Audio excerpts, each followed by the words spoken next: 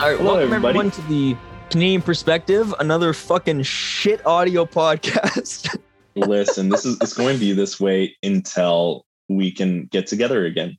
And Okay, at least have the mic a decent, like at a consistent distance from your mouth. Okay. Is it not consistent right now? I have an earbud in, so it's like a Bluetooth like device thing, Cool. Okay. like one of those douchey like Wall Street movie Bluetooth devices that they use. You know What from like the film Wall Street with what the fuck is the dude name? Sheen, Charlie Sheen. Yeah. And then Yeah. Gecko is like talking on a cell phone in like the 80s. Yeah. On like a beach that's like a massive brick. It looks like he's about to like throw it through someone's storefront. Thing's so massive. Bro, you know, I watched True Romance about a month ago, and I was watching that, and they had a car that had a phone in the car. Yeah. Like a rotisserie phone. A rotary? A rotisserie, phone? dude. Bro, you saying poultrygeist and now rotisserie phone. Are you I did not say poultrygeist, bro. You have chicken on are the brain? slandering my name. You have chicken on the brain right now. You are slandering my name. This Cole. dude has chicken on the I need you brain. to stop this. Okay, well, anyways, we're talking about fucking 215 kids were found in a grave. Multiple graves. That was the intro. Well, that's just that one. That's just one grave. There's multiple graves that have been found in like a week. Yeah, no, apparently it wasn't one big mass grave. That's actually not true. So, if you want to, I guess we're gonna have to get in the story. We got a few stories for you guys out today. All right, guys. So, the stories we have today. Fuck, bro. Fuck. This is why I need alcohol in my life. It's stories like these. Bro, like, get the Kraken, so man. up. I got the Kraken, 47%. Drink up. Listen, I don't like Kraken. Kraken's shit. What are you drinking, the fuck? Bro? Are you fucking kidding me? You actually like Kraken? Yeah, I do. So the stories we got for you guys, not the best. Some bad shit's been going on. As I'm sure you have heard, there's that 250 unmarked graves found at the Kamloops residential school. Yeah. We also have some Manitoba's absolutely getting ganked by COVID-19 again. Yeah, which I was about to say was going to be hilarious, but that's really not because people are dying. Go ahead and say it. I want you to say it. I'll cut it out. I just did. Oh. We also got a housing crisis coming from Canada, which is my speculation, but it's pretty obviously coming. And Black Lives Matter call out Trudeau for being not effective, not being an effective leader. Well, yeah, I mean, that's Justin Trudeau. He doesn't give a shit. Yeah, I mean, he's the prime minister of symbols, right? He loves supporting people through symbolism. So that's how he does it. Well, he's a liberal after all. That's what they do. Yeah, I mean, that's what neoliberalism is, political movement. That's right, Derek. That's what you are. Wow. You're just calling me a symbol? I'm calling you a fucking symbol. I'm not even a human to you? Yeah, that's right. Listen. I think I'm worth more than just a symbol. Anyways, starting off with our first story. As I'm sure most of you guys are aware of, the horrible revelation of these 250 children being found on the grounds of the Kamloops residential school, which is unbelievable how many kids that is, you know? Yeah, so this was found by the disgusting. So the Kamloops Shiquimpem. I'll have to cut in a different pronunciation of that. Listen, it's super hard to pronunciate from an English standpoint. I literally have the pronunciation in front of me. I mean, Shiquimpem. Shiquimpem? I guess that's how it. So these First Nations, they found the remains of these children, and this was over the Victoria Day weekend, and they used ground penetrating radar, which was available to them, thankfully, because they got a grant from the BC's Pathway to Healing program. So if I think the NDP put that into effect, so just stroking the NDP there. Anyways, of course, that's what this podcast is for. That's what this podcast is for. Come on. Hashtag Jag Daddy. Okay, I don't know if during this story, I don't know if that's fucking appropriate. Anyways. We're both trying to get canceled right now. Hey, Jag Daddy is a great reference because I got the poster in. We got the Jag Daddy poster in. Derek, 215 kids were found. Dead bodies were found. Bro, Jordan Peterson is going to have fucking pictures of them all. up in his house somewhere, right? You calling him a pedophile? No, he's infamous for just having a bunch of stolen indigenous art up in his house. Oh, his house shit. is full of it. Yeah. What a piece of shit. Yeah. Nice. So this, of course, everybody was pissed off after this whole finding, at the residential school system. And what happened there. So, this is just like the preliminary findings too. We got to point this out. The full report is going to come out in June, and they could find more bodies by then. So, also, I want to point something, because Jagmeet Singh made a statement about this, and also I think it was a CBC article. No, it was the Globe and Mail. The Globe and Mail's article had to issue a correction because they used the term mass grave. And the Kamloops Shekwapem First Nation, they said that the remains were found spread out in what they consider to be unmarked, undocumented burial site, not a mass grave. So it wasn't one big mass grave. So that's important to note. It was just like 215 kids that weren't accounted for, that they just buried with no tombstone. No one knew they were there. Which is equally as fucked up. No, that's equally as fucked up. It doesn't really matter if it was a mass grave or not. They killed 215 kids. Or, yes, they likely died from direct abuse or neglect at these schools. Right. Likely died from, So, yeah, they likely died from, tuberculosis or, other things. Like, that shit spreads. So, basically, up until now... So, let's talk about the school. The reason why this is a big deal is because the former Truth and Reconciliation Commission's registry only confirmed about 51 deaths for Kamloops from 1914 to 1963. So this only 51. Yes, that's the official number they had before this. So they missed about 200, and this school itself operated from 1890 to 1969, and majority of that time it was being run by Catholics. Specifically the Oblates of Mary Immaculate, which just sounds like a cult. The Oblates of Mary Immaculate. Yeah, it sounds like a bunch of nuns that just beat kids because they're just beat kids. I don't know. Like some weird cult in a horror film or something.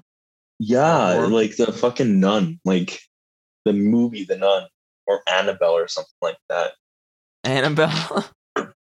Isn't there a nun in that? I think in that whole... In the new one, I think that Annabelle has a nun. I think it's in Anyways, that doesn't fucking 14. matter. We should focus on these kids. Basically, Insidious Part 4 is what occurred at this residential school. That's what we're saying right now. Yeah. So, yes, they ran it up until 1899-1969. Catholics ran that bitch. Then the feds jumped in and ran the school for another 9 more years before they closed it in 1978.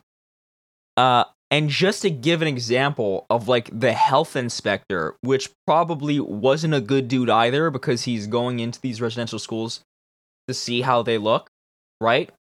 Because nobody really was a good dude if you're involved with the situation, especially in the 1920s. No one is a good person that ran these, was involved in these schools at all, that ran them or had a involvement with them at all. Right. So basically, this dude, 1927. We have the report that the medical officer said when he visited the school to check out how it was looking. And he said that he found the recreation room for younger boys was, quote, most unsanitary and had contributed to, quote, numerous infections, colds, bronchitis, and pneumonia during the past winter. The toilets, the outside toilets, the inspector said, were, quote, a distinct menace to the health of the children and should be destroyed. Straight up. Yeah. Destroyed. Not even clean. That was 1920s, That was 1927. 1927 fucking standards, right? Yes. That's how horrible it was. People were literally in mine shafts covered in coal dust. And this dude was like, listen, we gotta blow up the outhouse with dynamite. It's so unsanitary in there. It's so bad. It's not fit for human life. So, it's just giving you an idea of how absolutely disgusting this was. So, I just want to point out, if we found 250 formerly unregistered, unmarked, 215, sorry. We have to check every single one for this. Listen, the school system was this residential school system was a national thing. Across the nation, there's these schools run by the same fucking people. It happened, I guarantee you, at every single school, over 75% of it. If I'm giving an estimate, I don't actually have the numbers. You gotta check every single fucking school ground, right? I guarantee you that there's tens of thousands of Indigenous kids that are buried, tens of thousands that are buried at these sites. And this was happening like your parents' age. Your parents' age, these things were happening when your parents were kids. Like, just think about that. Like, this is not far removed at all. This is one generation ago. Okay, I get something I got here right in front of me, sitting right in front of my peepers, is a letter addressed from Kamloops Indian Residential School on November 18th, 1948 to their parents. This is what they would send to the parents of the kids about... Yeah, I saw that. And it says, quote, I'm going to read the whole thing verbatim, okay? Sorry if this guy's a little boring to you, but, this is a serious issue, okay? They said, quote, Dear parents, it will be your privilege this year to have your children spend Christmas at home with you. The holiday will extend from December 18th to January 3rd. This is a privilege which is being granted if you observe the following regulations of the Indian Department. Number 1, the transportation to the home and back to the school must be paid by the parents. Parents must come themselves to get their own children. If they are unable to come, they must send a letter to the principal of the school stating that the parents of other children from the same reserve may bring them home. Children will not be allowed to go home alone on the train or bus. And number 2, the parents must bring the children back to the school strictly on time. If the children are not returned to school on time, they will not be allowed to go home for Christmas next year. I ask you to observe the above regulations in order that this privilege of going home for Christmas may be continued from year to year. It will be a joy for you to have your children with you for Christmas. It will be a joy also for your children, and it will bring added cheer and happiness to your home. Yours sincerely, Reverend F. O. Grady, OMI Principal. What the fuck? You have the privilege. It's their privilege to have their kids home for a holiday. Have your kids home. Which isn't even their holiday. Which I was just about to say, for the white man's holiday. Right? Like, that's fucked up. That's super fucked up. And guess what? If your kids are late, like 1 minute getting back, you ain't fucking seeing them again for next Christmas, bitch. Yeah, you don't get that privilege. That like, how horrible is that? Seeing your own fucking kids. To see your own children. They're literally stolen from you. After your land was stolen from you. Yeah. Listen, I tell you what, I've always said this before. Maybe this is getting too deep. Maybe I might have to cut this. If the Native Americans started some shit again, like let's say they got organized and they like started to arm themselves and whatnot, how could you blame them after what's happened over so many years?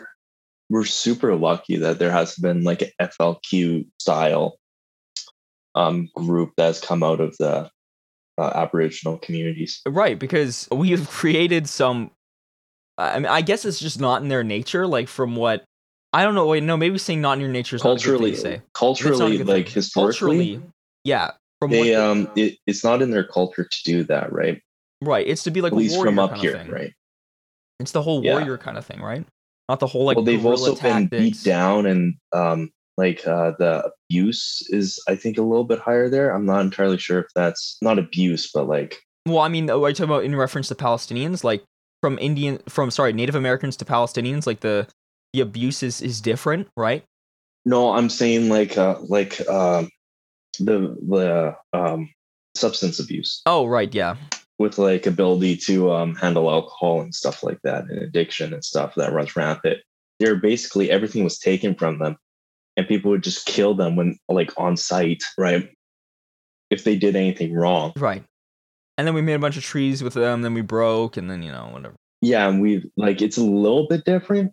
Just their situation's just a little bit different, right?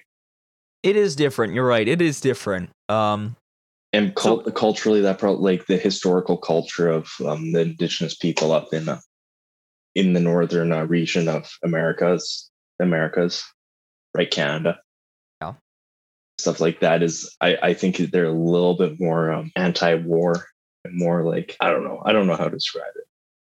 All right. Well, like, let's just give like a. I don't know that much about their culture, honestly. Let's just give a bit more info on like the background of the schools. Yeah. just so we have. So basically, if for those who haven't heard about this stuff in a while, or came out of school not too long ago or whatnot. So basically, from 1883 to 1996, nearly 150,000 indigenous kids were separated, basically taken, often by force, and sent to these government-funded, church-run schools in an attempt to assimilate them into white culture. So often they face neglect, as we just saw from the 1927 health inspector, and physical and sexual abuse. So well documented, especially amongst the indigenous community today. Like, they're very vocal about this shit. They even were vocal about kids and people dying in these schools.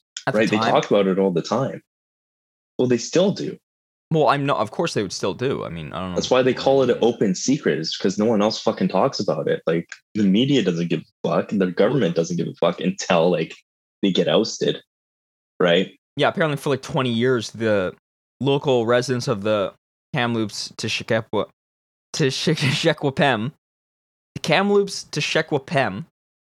they said, like, for the past 20 years that they've known there's some unregistered deaths on this place that exceeds 51, according to the Truth and Reconciliation Commission. So yeah, they've kind of known it because it was their children, you know? Yeah, of course. Like, they know. They know it's out there. The information's out there. They just don't give a fuck to make it official, right? Now they have to make it official. Now they are, and like, you're going to find thousands of kids across the country. It doesn't matter where you are. You're going to find thousands of undocumented deaths at these schools. Which is why we should if Trudeau was serious about this Truth and Reconciliation Commission, which I haven't seen much action done in terms for the no, there's been none. There's been none. Right. So this would be something that would be extremely helpful. It wouldn't help their current situation, their current living standards, but it would at least be able to heal some of the wounds that were left. Or sorry, it would be able to recognize the wounds that were left by the residential school system if they were able to do this. Now, I want to point out something we haven't mentioned so far. The Kamloops Residential School, that was at one point the largest residential school in Canada. So it is a specific... okay, yeah.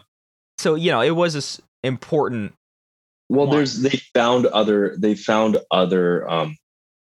I'm not saying they won't find other ones. I'm not saying they won't find other ones. They've already found other sites across the country. Like in Saskatchewan, there's one that they found. Alberta, they have a whole bunch of missing ones. Alberta, they have a whole bunch of missing kids, and they said they're gonna find them now, which is good. Yeah. Why haven't they decided to find them before? Well, they knew that they were missing before. 100% they knew. Like, what the fuck? Communities have been talking about it. They've been contacting their governments about it. Government just hasn't given a fuck. Right. So basically, let's just call it the TNR Commission. Truth and Reconciliation, let's just call it the TNR. Okay, so the TNR Commission? Yeah, TNR Commission concluded in its 2015 report. That happened, 6 years ago, we did the TNR initiative, was really pushed for, right? Mm-hmm. And, you know, and in that report, they said what happened in the school constituted, quote, cultural genocide. That's what they're saying. Oh, 100%. It's no different than the Uyghur Muslim genocide that's happening in China right now. Exactly. And they said that 3,200 students died at the schools during that time, the whole time frame of when they were open, 1883 to 1996. And that, obviously, the fucking article that I got this from said, a rate that was far higher than for students elsewhere in Canada. Well, no shit. Of course. You can bring your kids home from fucking Christmas without a letter. At all those other schools, not just at the resident, you know. Yeah, it's so funny that they say Christmas and not like everybody celebrates Christmas, you know. Of course, right. Well, I mean, they're trying to convert them, quote unquote, into their weird cult religion. What I want to focus on now more so is like, how would you fix the problem, Cole? How would you go about fixing the problem here? What do you mean fix the problem? Well, how do you go fixing the problem? Like fixing or not fixing, but going about apologizing for the abuse that took place at these places. What is the right steps to move forward for the Indigenous community here? Well, I think making apologies. We've made so many And apologies don't raise people out of poverty. Okay, they don't do that. They address issues that were there, and they're basically the least thing you can do is to apologize. That is the lowest denominator action you could take to address this issue. So that ain't gonna do jack shit. What you have to do is you have to fund obviously go to all these residential schools with a ground penetrating radar and try and find these bodies. That's basically what should be done. And then, but that's just to address what happened in the past. In order to fix what's happening right now, I think this is an issue where I kind of don't know 100% how to fix the current issue. Because the indigenous population, we're sick and tired of having the white man mishandle their position, their situation, and they want more freedom to act within their own individual nations, right?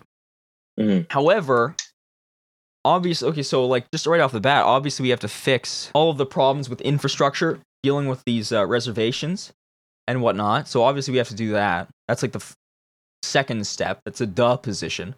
We need to fire up like the TNR commission again, because like we still got a shitload of missing people, shitload of missing girls and shit, and find them. But these are all peripheral things, I think, because this isn't solving the issue of poverty among the indigenous people, which has been caused by a lack of a generational wealth due to the discrimination they face throughout the years. And I'm not quite sure how to do that. Yeah, so I was thinking about that today a little bit. And really what I came down to was the fact that, of course, like the way Justin Trudeau goes about things like, oh, I'm so sorry that this happened to you. And then like never addressing the actual problem. Right. Yeah. Is bullshit. Yeah, fuck it's so bullshit. It's like a corporation. It's like Aunt Jemima changing their logo. Fucking fantastic. How does that help Black people, right? How does apologies help anything? It doesn't. Right. Okay. Second thing that pissed me off was white people on Instagram and probably Twitter and other places. I don't really have Instagram. Talking about how they themselves are settlers because their ancestors were settlers. They're apologizing for their ancestors' crimes that they did, actions. And I'm like, but okay. White guilt. That's a classic case of white guilt. Is so fucking dumb. Okay, you're not a fucking settler. None of you that have posted this own any fucking land. Right? You don't even fucking own land. So how could you be a settler? I mean, you were born to a family in Canada. That ain't your fault. That's just how shit happened, right? You're not a fucking settler. You did not do these crimes. However, what you can do is you can directly go to your MP, your government. You can protest alongside the Indigenous community, which would be fantastic, as well as emailing and calling relentlessly. If you give a fuck about this, relentlessly, once a week, once a day, emailing, calling your representatives, provincially and federally, saying, what the fuck are you going to do about the reconciliation? What the fuck is your plan? How call out their past, search up their voting record and call out their votes in the past on this issue. And that's what you should be focusing on, not apologizing for the events that took place. You're not at fault. Why the fuck should you apologize? I say this because I'm a white guy. I ain't guilty about being white. I recognize I have a privilege by being white. That's white privilege. That's a thing, of course, right? Just part of whiteness and stuff. However, use that privilege for good. You have a power, use that power for good. One of your powers is emailing your fucking constituents, right? You mean your representative? Going to a protest.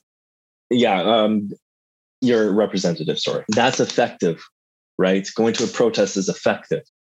Apologizing on Instagram is not effective. None of you guys are fucking settlers. Derek, it pisses me off. Anytime you slap or like snap your fingers, that goes through the audio. I can hear it. So I need you to like I'm just making points here. I need you to tone that down because then it's going to fuck with the audio. Well, I mean, it's just people are just going to hear it and then it's going to be like, oh. Okay, yeah. So when I'm making a point, I'm slapping. I understand. No, that makes sense. The whole white guilt thing is sort of interesting because this wasn't our land. Somebody or the white settlers who took this place, they stole it from somebody else, right? Yeah, but that was 400 years ago. Like, right, no one that did that is alive nowadays. You can't blame anybody for that. You can take down the statues. You can take away the names from institutions that hold their names. They are actually taking down the statues. Sir William A. McDonald's statue got taken down. I personally think that's a good thing. However, just apologizing because your ancestors might have done something is not effective. What you just said, you're only responsible for your own actions, right? That's true, yes. So, like, you personally haven't done anything. But what I have to say, though, is that the language you just used there, that happened 400 years ago, well yeah, it doesn't make that right. That's not what I'm saying. And the line that's used by, like, boomers who, when Native Americans say, this used to be our land, you guys took it, they say, well, that happened 100 years ago, get over it. That's what the boomers like to say. Okay, so that's why... Here's my take here. Here's my take. Yeah. So it did happen 400 years ago, right? Yes. The colonizing, not all of it, actually. So in the 1800s, 1867, and 20 years after that, it was mostly just that Eastern Canada. That was Canada, and then they annexed the rest of the country within 20 years. And that was mostly John A. Macdonald. He was mostly the guy that did that. No one from that day of age is alive now. No one is directly responsible for that now. You can't blame the system, right? You know how we were talking about how Israel has a right to be a state? Right. Yes. That does relate here. It already happened. You can't. Yes, but you could can't just say here's your land back, right? But Palestinians But Palestinians do have the right to say, you took our land from us. No, 100%. You have to give us 100%. Some reparations. 100%. I'm not arguing against reparations. I'm just saying. Okay. Yes. No one alive today is directly responsible for the settlization of this land. Yeah. Yeah. No one can take direct responsibility except for the heads of the organizations that were directly involved in it, like not the United States. Yes, also the United States, but the Canadian government, the Catholic Church, the Mennonite Church, just all the churches. All the churches. Right? All the churches. So they are the people that need to make the apologies. They are the people that need to take responsibility. And they are the people that need to be in charge of the reparations. It's not you. Oh, fuck no. I don't want them in charge of the reparations. Are you kidding me? They won't do shit. Well, who else is going to give them? The government has to give it. The church is just going to do jack shit. The church won't even apologize for this. Oh, well, yeah. So the church, yeah. But the government has to be directly involved in reparations. They definitely 100% deserve reparations. Right. Now, my idea of reparations, this is a very virgin take. Because again, I'm with you. I don't really know what would fix the current problems that Aboriginal people nowadays are facing. Because that's so hard.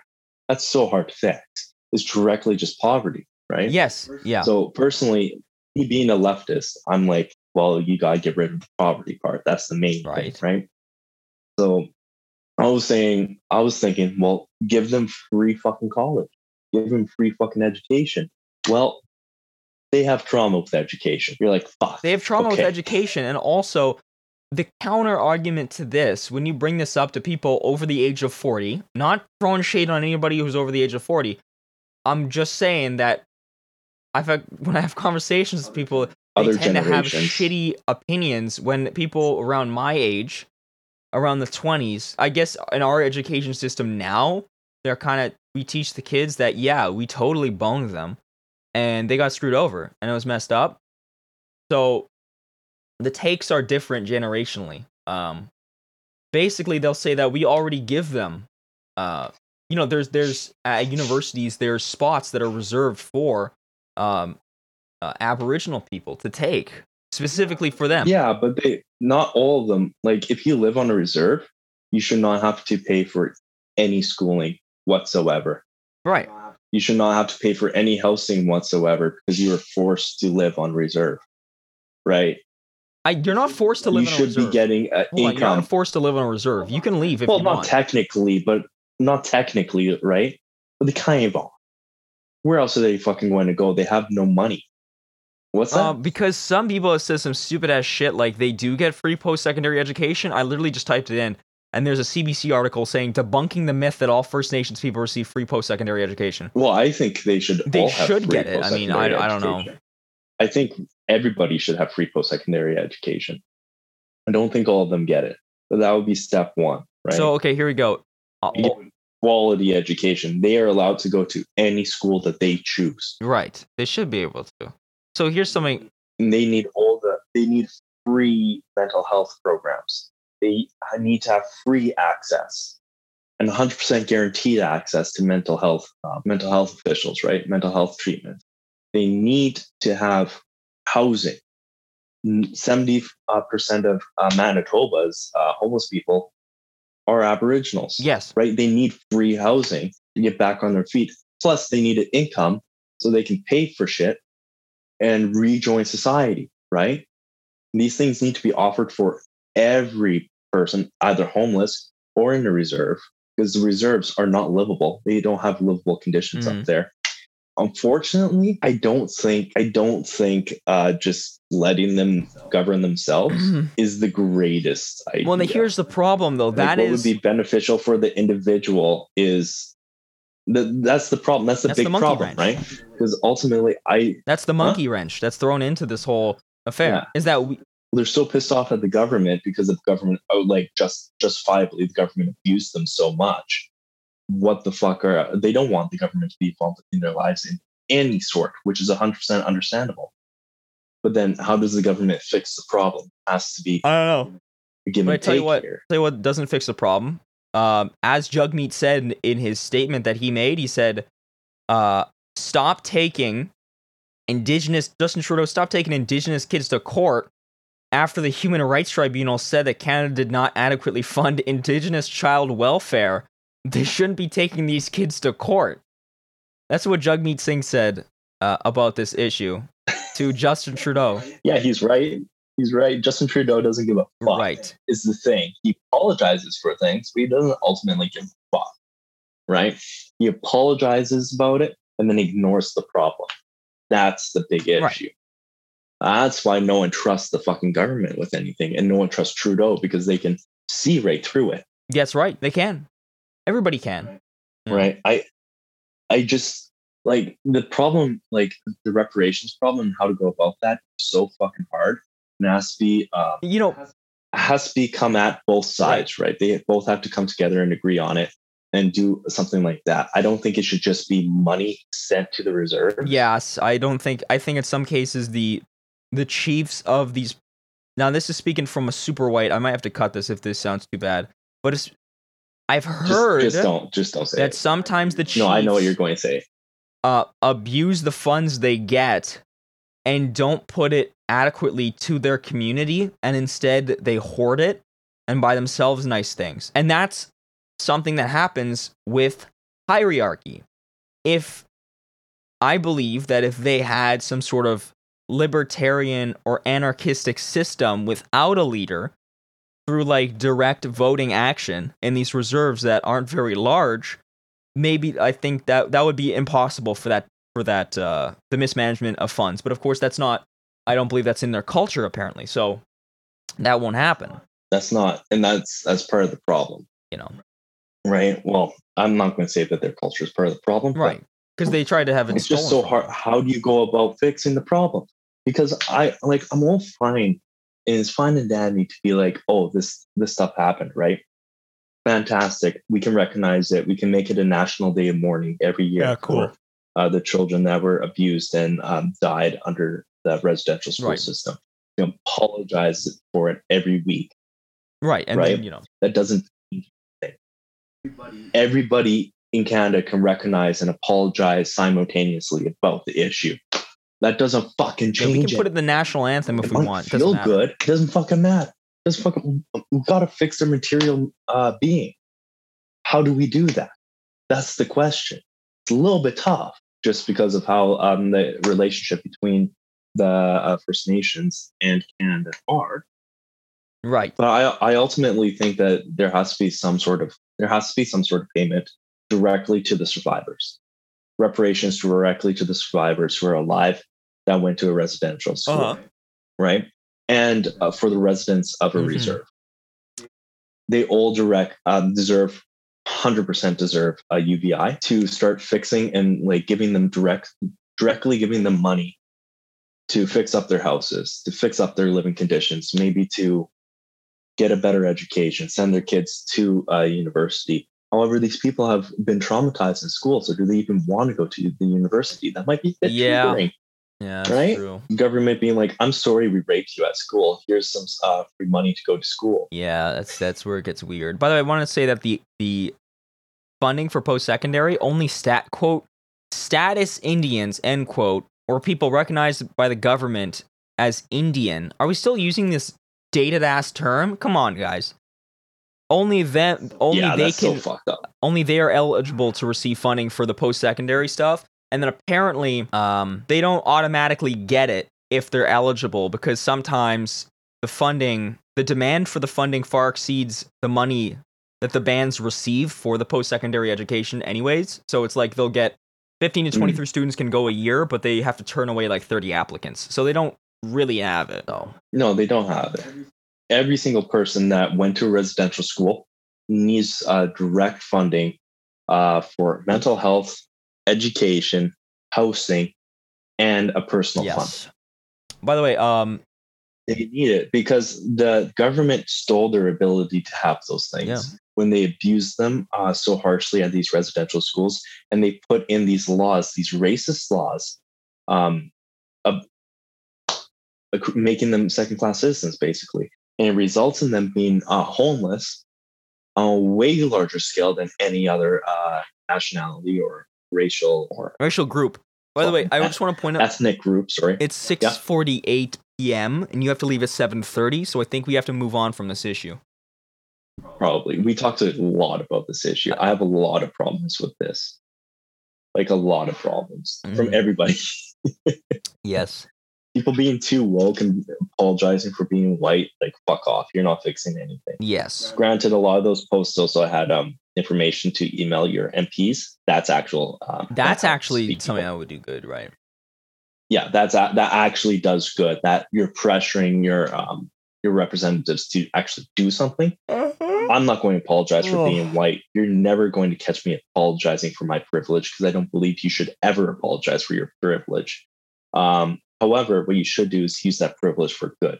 So you can criticize people that don't use their privilege for good. That's 100% okay.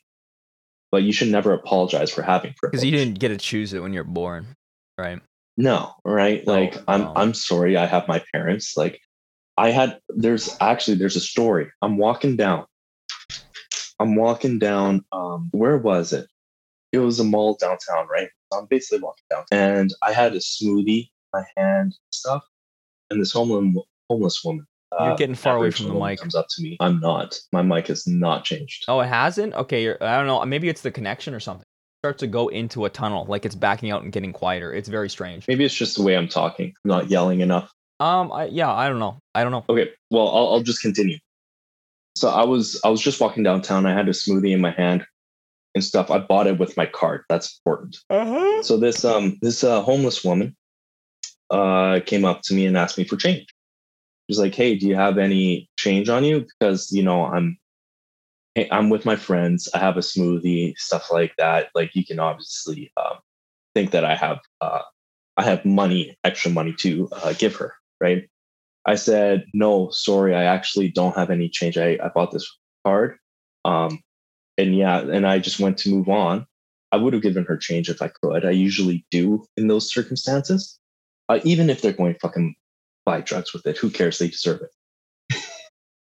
Okay. And then all of a sudden, she started yelling at me, saying that I stole her land. I personally stole her land and all this stuff. And she started making a big fuss about it. And I didn't know really what to do. So what I did was I apologized again for not having any extra coins on me to give her. But I did it really loud so I would get the attention of the people around me, just because I didn't want like a physical altercation to break out, right? Yes. But my problem there was that I was being directly accused of stealing this person's land and being directly responsible for this person's well-being. And my biggest thing about that is I care deeply about the First Nations issue here. There are so many young women that go missing. There's so many kids that died at these schools. They are treated so poorly. You look at the reserve and the living conditions there, and it makes me emotional. Just how fucked up it is. It is fucked up. We have to.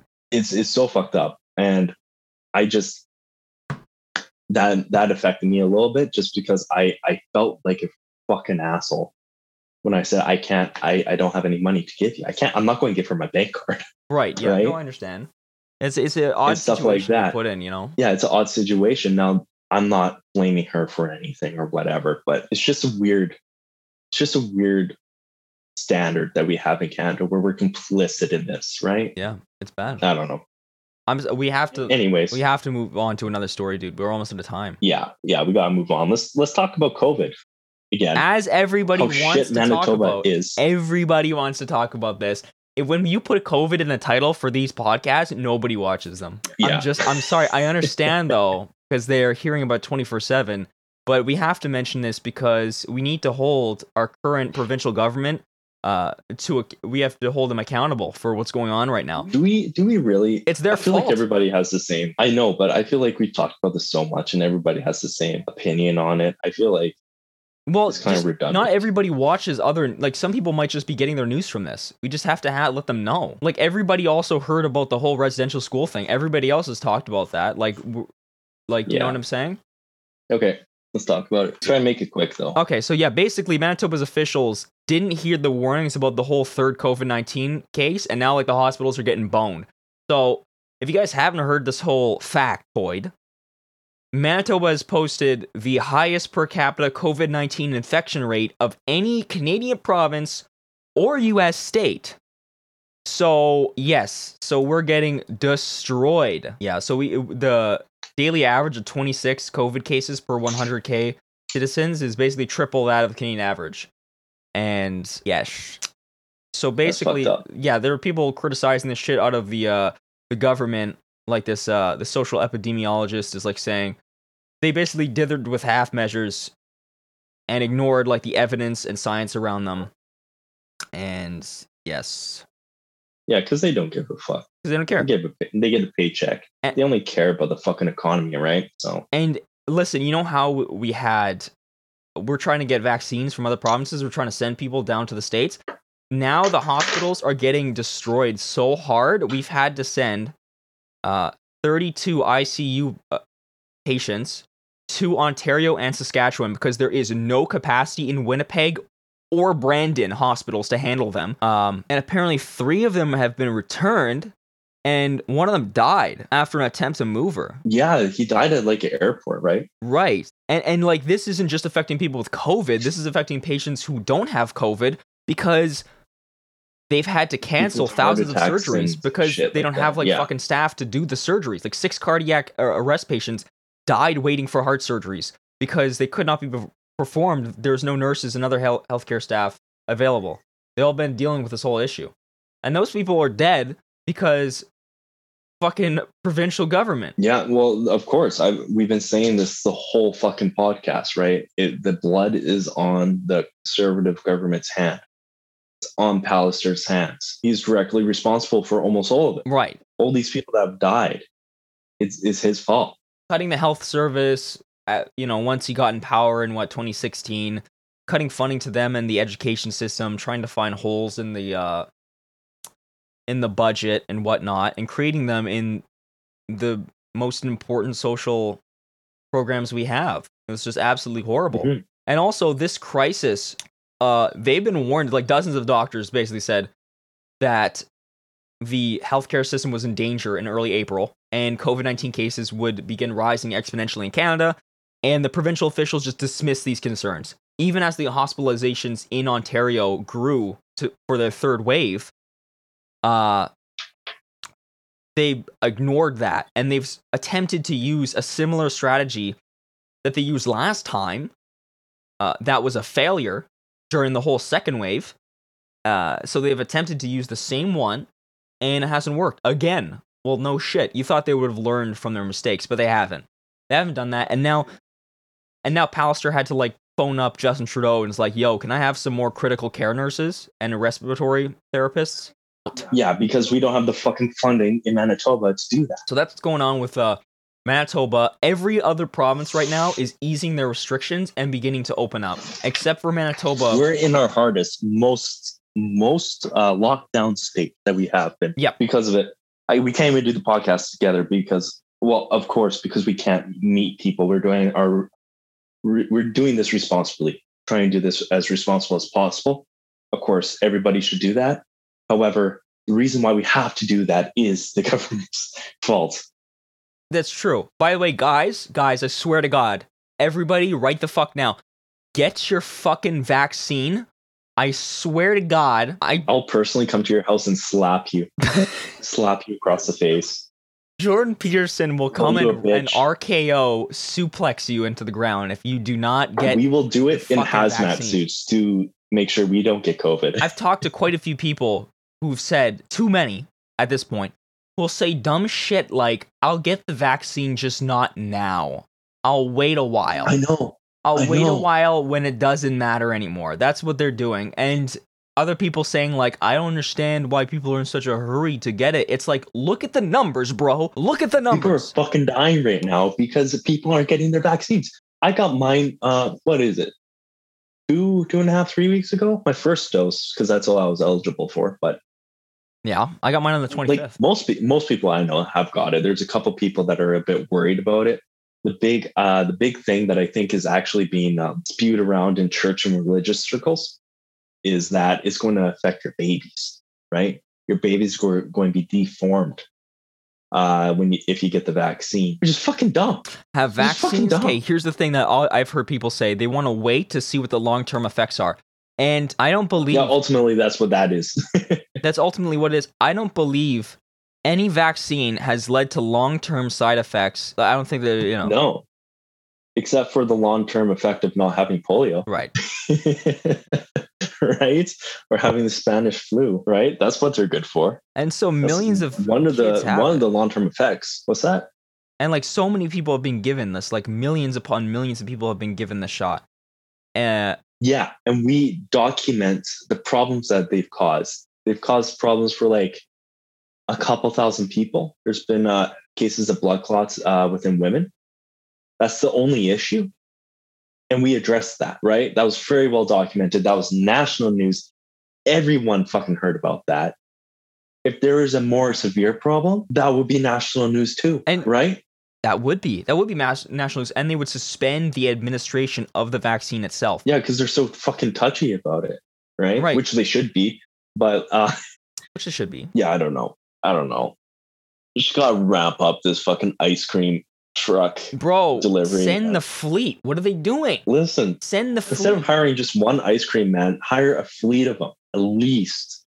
Yeah, like drive around the country to deliver vaccines. Hire the military ice cream parlor to go around the country and deliver these vaccines. I want a Humvee. I want a Humvee that's got the little speaker on top of it playing the goddamn, ice cream song. Listen, I did my part. I know the people that fly those big shipping planes, one of the engineers, like for the military.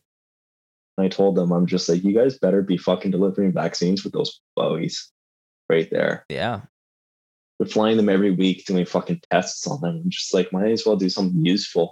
Also, like deliver vaccines. Speaking about flying, this is just a footnote. Yeah. I saw this on Reddit. No, sorry, I saw this on Instagram.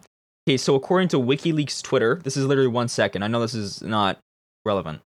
On WikiLeaks Twitter, a rogue killer drone hunted down a human target without being instructed to. The UN report says. What? A rogue killer drone hunted down a human target and they didn't tell it to do it. Which nationality? This happened in, I believe, Libya in March 2020. Oh my god. It was that's some fucking Iron Man shit. A Cargo 2 quadcopter autonomously attacked a human target during a conflict between the Libyan government forces and a breakaway military faction. the Turkish-built Kargu 2 deadly attack drone designed for this type of warfare targeted one of Haftar's soldiers while he tried to retreat, according to a paper, and they didn't tell it to do that.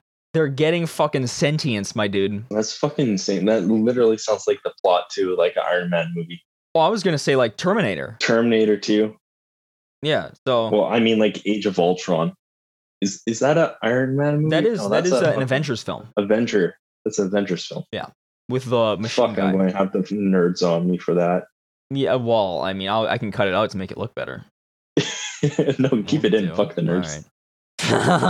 So anyways, be playful. Don't worry. We got a housing crisis coming to Canada apparently. Derek, why don't you go ahead and tell us about it? Yeah, so since 2000, the millennium, yes, Canada's housing prices have increased in real terms by 168%, compared to the growth of 55% in the United States. So Canada's housing, the prices of houses have just skyrocketed, just fucking gone through the roof. Insanely. And Canada's National Housing Agency predicts that home prices could surge by a further 14% by the next year. Damn. So by 2022, it could go up 14% from here. And this is a problem, you see, because people are, for some reason, buying more and more houses right now. Wages haven't increased. More and more houses are being bought. More people are buying in rural areas as well, which is probably part of the reason, because rural areas are cheaper than urban areas. But fuck, I mean, it's part of the reason. Like my parents bought a house in Alberta for like $150,000 back in the early 2000s. Sold it for almost $4,000. Now we live because that's Alberta. Now we live in they sold it for almost $4,000. That was it. $400,000. Okay, right? I was just about to say, what the fuck? Sorry, I do that all the time. Hey, no worries. And yeah, I think that's a big. It benefited us, right? Benefited us in the long term because we could buy a better house now when we move back to Manitoba and stuff like that. However, the problem is, how the fuck are we going to buy houses? You and me? Yeah. Yeah, we're boned. We have to wait on a certain How the fuck? We have to wait. That's the only way. Is Gen Z going to buy a house? There's no fucking way. All the houses are $100,000 or $600,000, and we're sitting here. We can't even get a job that pays more than $15 an hour. I mean, I have one, but okay. Okay, I know, but like for the average person, yeah, that's true. Our age, yeah, I know, is making probably about $12 an hour. Post college, right? Post university, right? The job market right now is so trash. Yeah, it's bad. That no one can get a fucking job or a meaningful job in any shape or form. They can get a fucking job at McDonald's. That's barely a fucking career, right? So what I would say is that what I would like to say is let's wait for the housing market its bubble to burst, but I'm not sure if it's gonna burst because they're predicting that the prices of houses are going to go up by another 14%. Right. It doesn't seem like it's going to burst, and this is like 3 times the growth rates from the U.S. Yeah, that's pretty bad. So a house in like measly like Detroit style Winnipeg is $400,000. Meanwhile, in Arizona, it's under $200,000.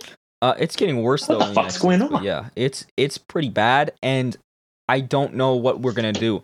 Like there has to be some sort of extreme regulation taken by the federal government or the provincial government to cap housing prices or do something like that. No, that's going to cause so many problems. That's going to piss so many people off, though. But here's the thing. Yeah, you want to. This is going to see an increase in homelessness, guys. Oh, 100%. Can't afford a house. 100. You know, it doesn't take a genius to figure that one out. So what are you doing? This increases rent. You know, so like, what are these people doing? And rent sometimes is ridiculous. Some people pay as much for rent as they would for a mortgage, but they don't have the capital to put down a down payment, so they're just stuck in this endless loop of disownership.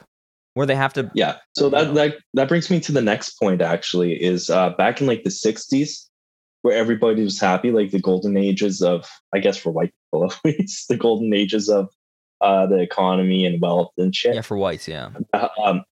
The amounts that people paid for housing on average was like 24-25%, right? But according to a recent report from the National Bank of Canada, typical homeowner of Toronto spends 56% of their income on mortgage payments. In Vancouver, that's 64%. Hamilton, a little bit lower. It's like 34%. But in Victoria, it's, again, 58%. So like that doubled. So the pricing of houses have doubled or tripled, basically. Yeah. Right? Yep. They've gone up 168%. But the wages have stayed the same.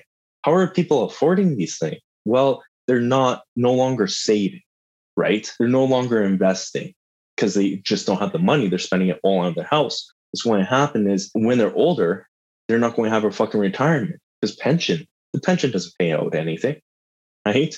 People don't have the investments because they can't afford it because they're spending on their mortgage. How are people paying off their mortgages? I don't know.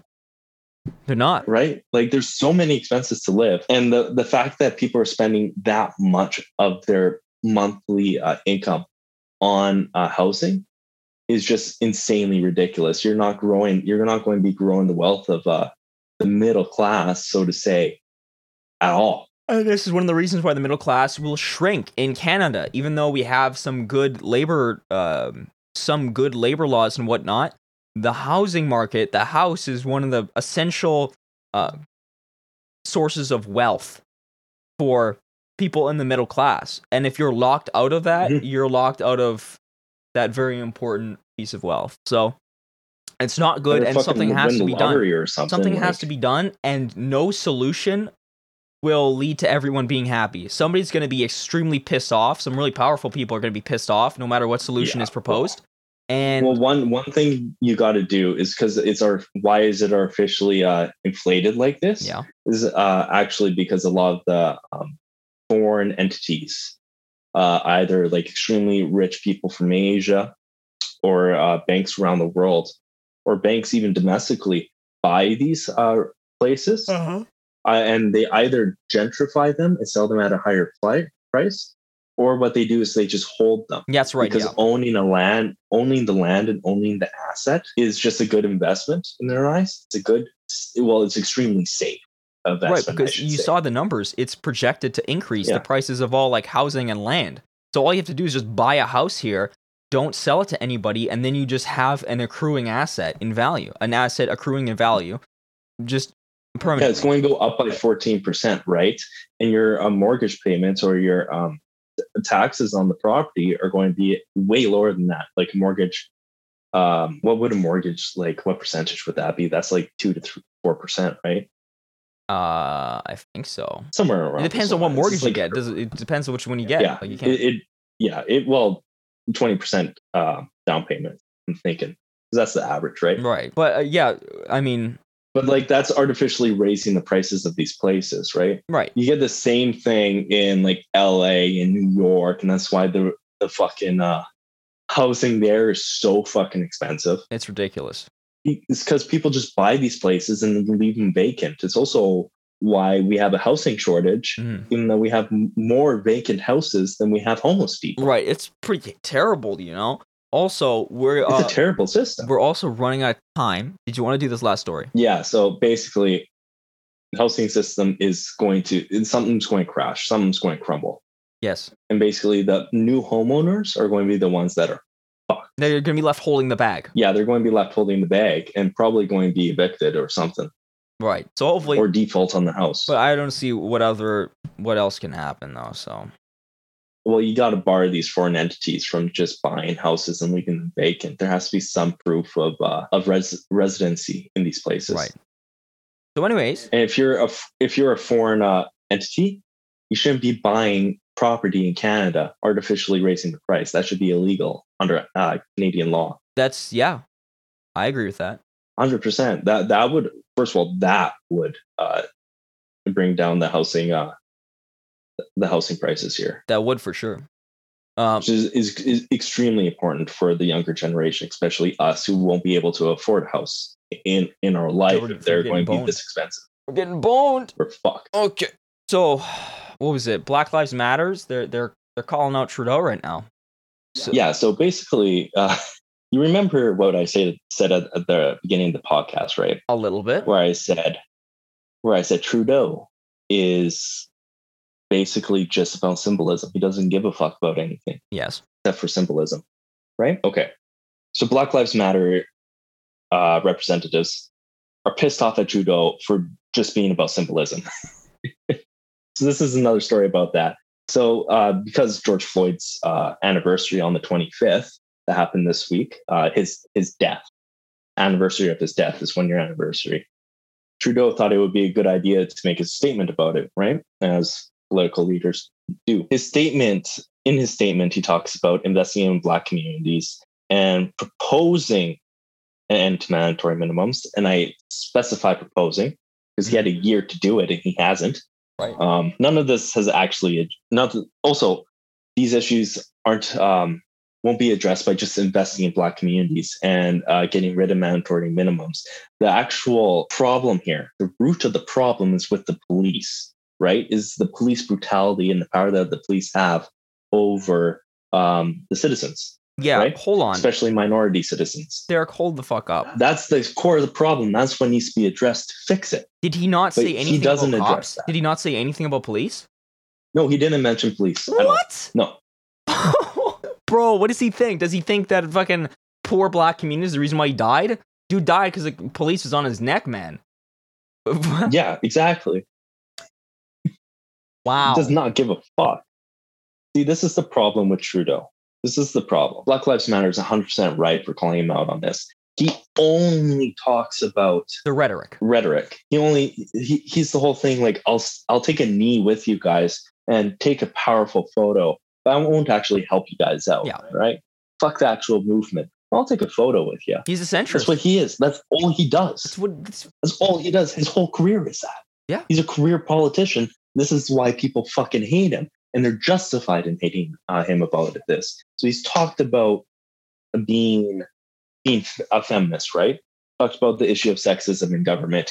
He directly, I think we in a past podcast we talked about the sexual assault within the Canadian military, right? Right, and apparently we didn't have an update on this, but apparently he did know actually about the allegations about General Vance. Yeah, he did know about the allegations. I remember in the podcast we were talking about if he did or didn't know. Right. If he did know, then he is directly involved. And they officially said he didn't. They said he didn't, and they lied. Yeah. Wow.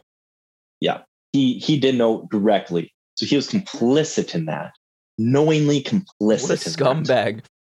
What a fucking scumbag. He is he does deals with Saudi Arabia and stuff like that. He does apologetics for Israel. Your mic is getting weird right now. Okay. Now it's good. It just might do that periodic. He does apologetics for Israel. He promised the Aboriginal communities that he would fight for them. And what has he actually done? There's not much. Not much, right? I mean, he fixed some of the water systems, which is good. I think 60% of the water systems. For a resident, right? Yeah. Which is good. What about the other 40%? Man, you've been in power for how long? How long has he been in power? 4 or 5 years now? Since 2015. 2015, 7 years? I think so. How long? Shit, man. Okay, 7 years. He's been in there for 7 fucking years. What the fuck are you doing, my guy? I don't know. Well, they did have like a whole plan to have a full, all of them to get water, and then it just didn't work. It just didn't work. There's so many better people that can be in power right now. Leah Gazan, dog, she is one of the best politicians in this country. I like her better than I like Jagmeet. Okay, and everybody knows on this podcast I sent for Jagmeet. Okay, everybody knows. I know. Big Daddy, okay?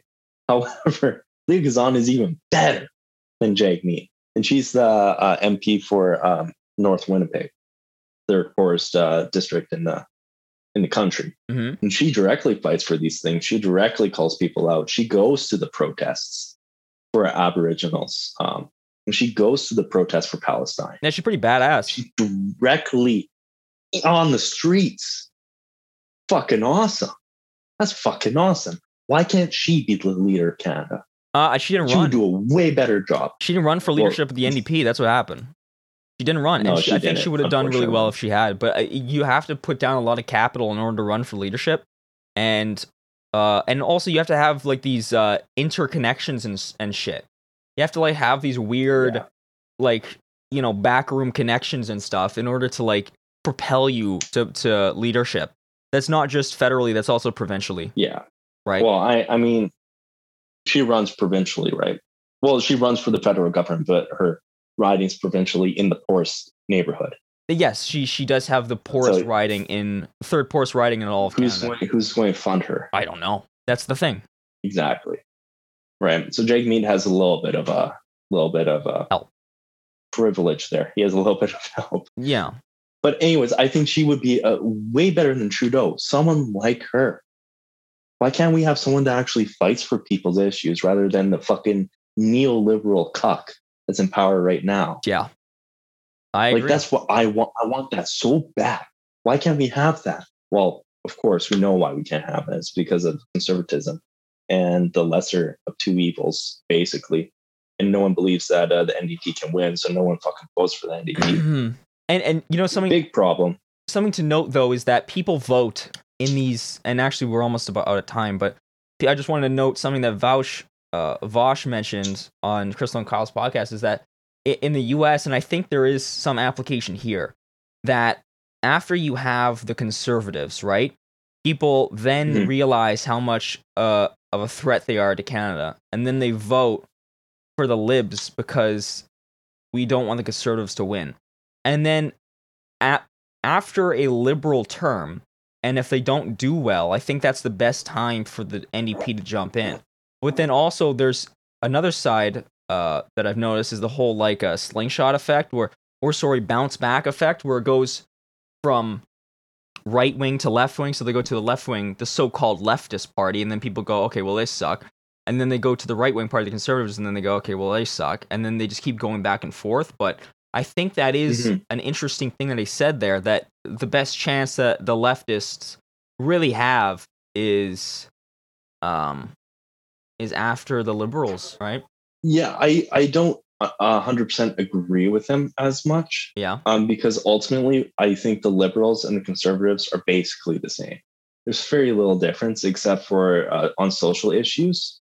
The liberals apologize for doing fucked up shit, where conservatives don't usually do that, right? The public opinion that's not what people's public opinion is. Well, like, what do you mean? People don't believe that. That's why they keep voting lib. I know, but this is what I'm talking about. Like that, we know that as leftists, not liking them, you can make so many connections between the conservatives and the liberals. And they're connected on the super bad issues, right? Whereas the NDP is actually good. But up here in Canada, we do have a good option. We do have a good option that's prominent federally.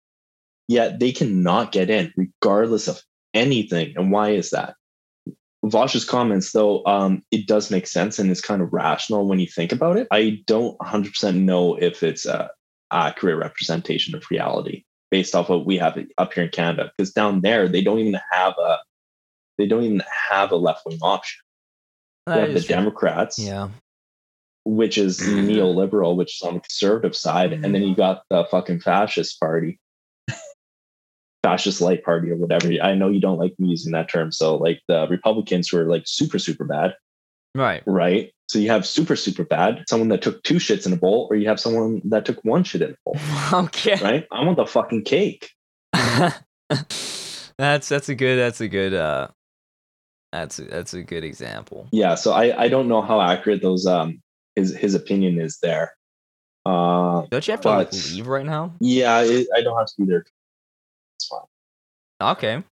And so what I really think is the problem is the NDP just doesn't have either enough funding to get their message out, because no one really knows what the NDP is actually for, and they don't have effective leadership and marketing campaign.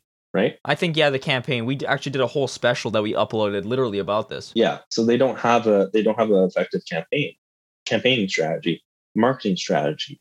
Like no one cares that Jake Mead goes out and cooks fucking cookies with his friends. Yeah, but like I also want to say, like, if we have a banging ass campaign, I think it does matter what government it follows. is all I'm saying. I would agree. Well, I don't know. I think we should always have a bang and ass. We don't really have proof of that. We should always have a bang and ass campaign. But I'm just saying the likelihood of us winning is better following a certain government, right? Well, which government? Like, there's no evidence that you can point to that, like. You could look to when we got the largest number of seats. Stephen Harper. Stephen Harper? Yeah, dude, with Jack Layton. Oh, yeah, because Jack Layton, yeah. Now, technically... But was that because there was a conservative leader? Or was that because it was Jack Layton? I think it was also because the Liberals tried to run Michael Ignatieff, and he was a horrible fucking candidate, and everybody voted NDP. That's what happened. But that would be a situation where you want the Conservatives in order to have a better chance, right? I mean, yeah, so it does kind of... So that disproves Fosh's point there. A little bit, or at least in terms of... It was interesting to think about. We have to end the podcast. Well, that was Canadian perspective. That's right. That was the Canadian podcast there. And follow us on whatever platform you're listening to us on. Shit. And download it and whatever. And I hope you guys enjoyed. Hopefully, share with your friends. Hopefully the audio was good. Also good-ish. I mean, I'm talking on Zoom off my headphones because we can't get together and record it like we usually do. Right. Fuck. Anyways, if you have an issue with anything that we said or want to talk about it further, DM us on Instagram. I'd love to talk to you guys about it and like share ideas and stuff like that. Yeah, that's right. If you have a point, like I'm 100% down to do like not a debate, but like discuss this with people that listen to the podcast. Yeah, right? That would be cool. Even if you disagree with us, I'd love to hash it out a little bit to hear your point of view. Maybe give you a more in-depth version of my point of view and stuff like that. Yeah. I think that'll be really healthy and fun for everybody. All right. Thank you everybody for listening. This was the Canadian Perspective signing off. That's it. Bye.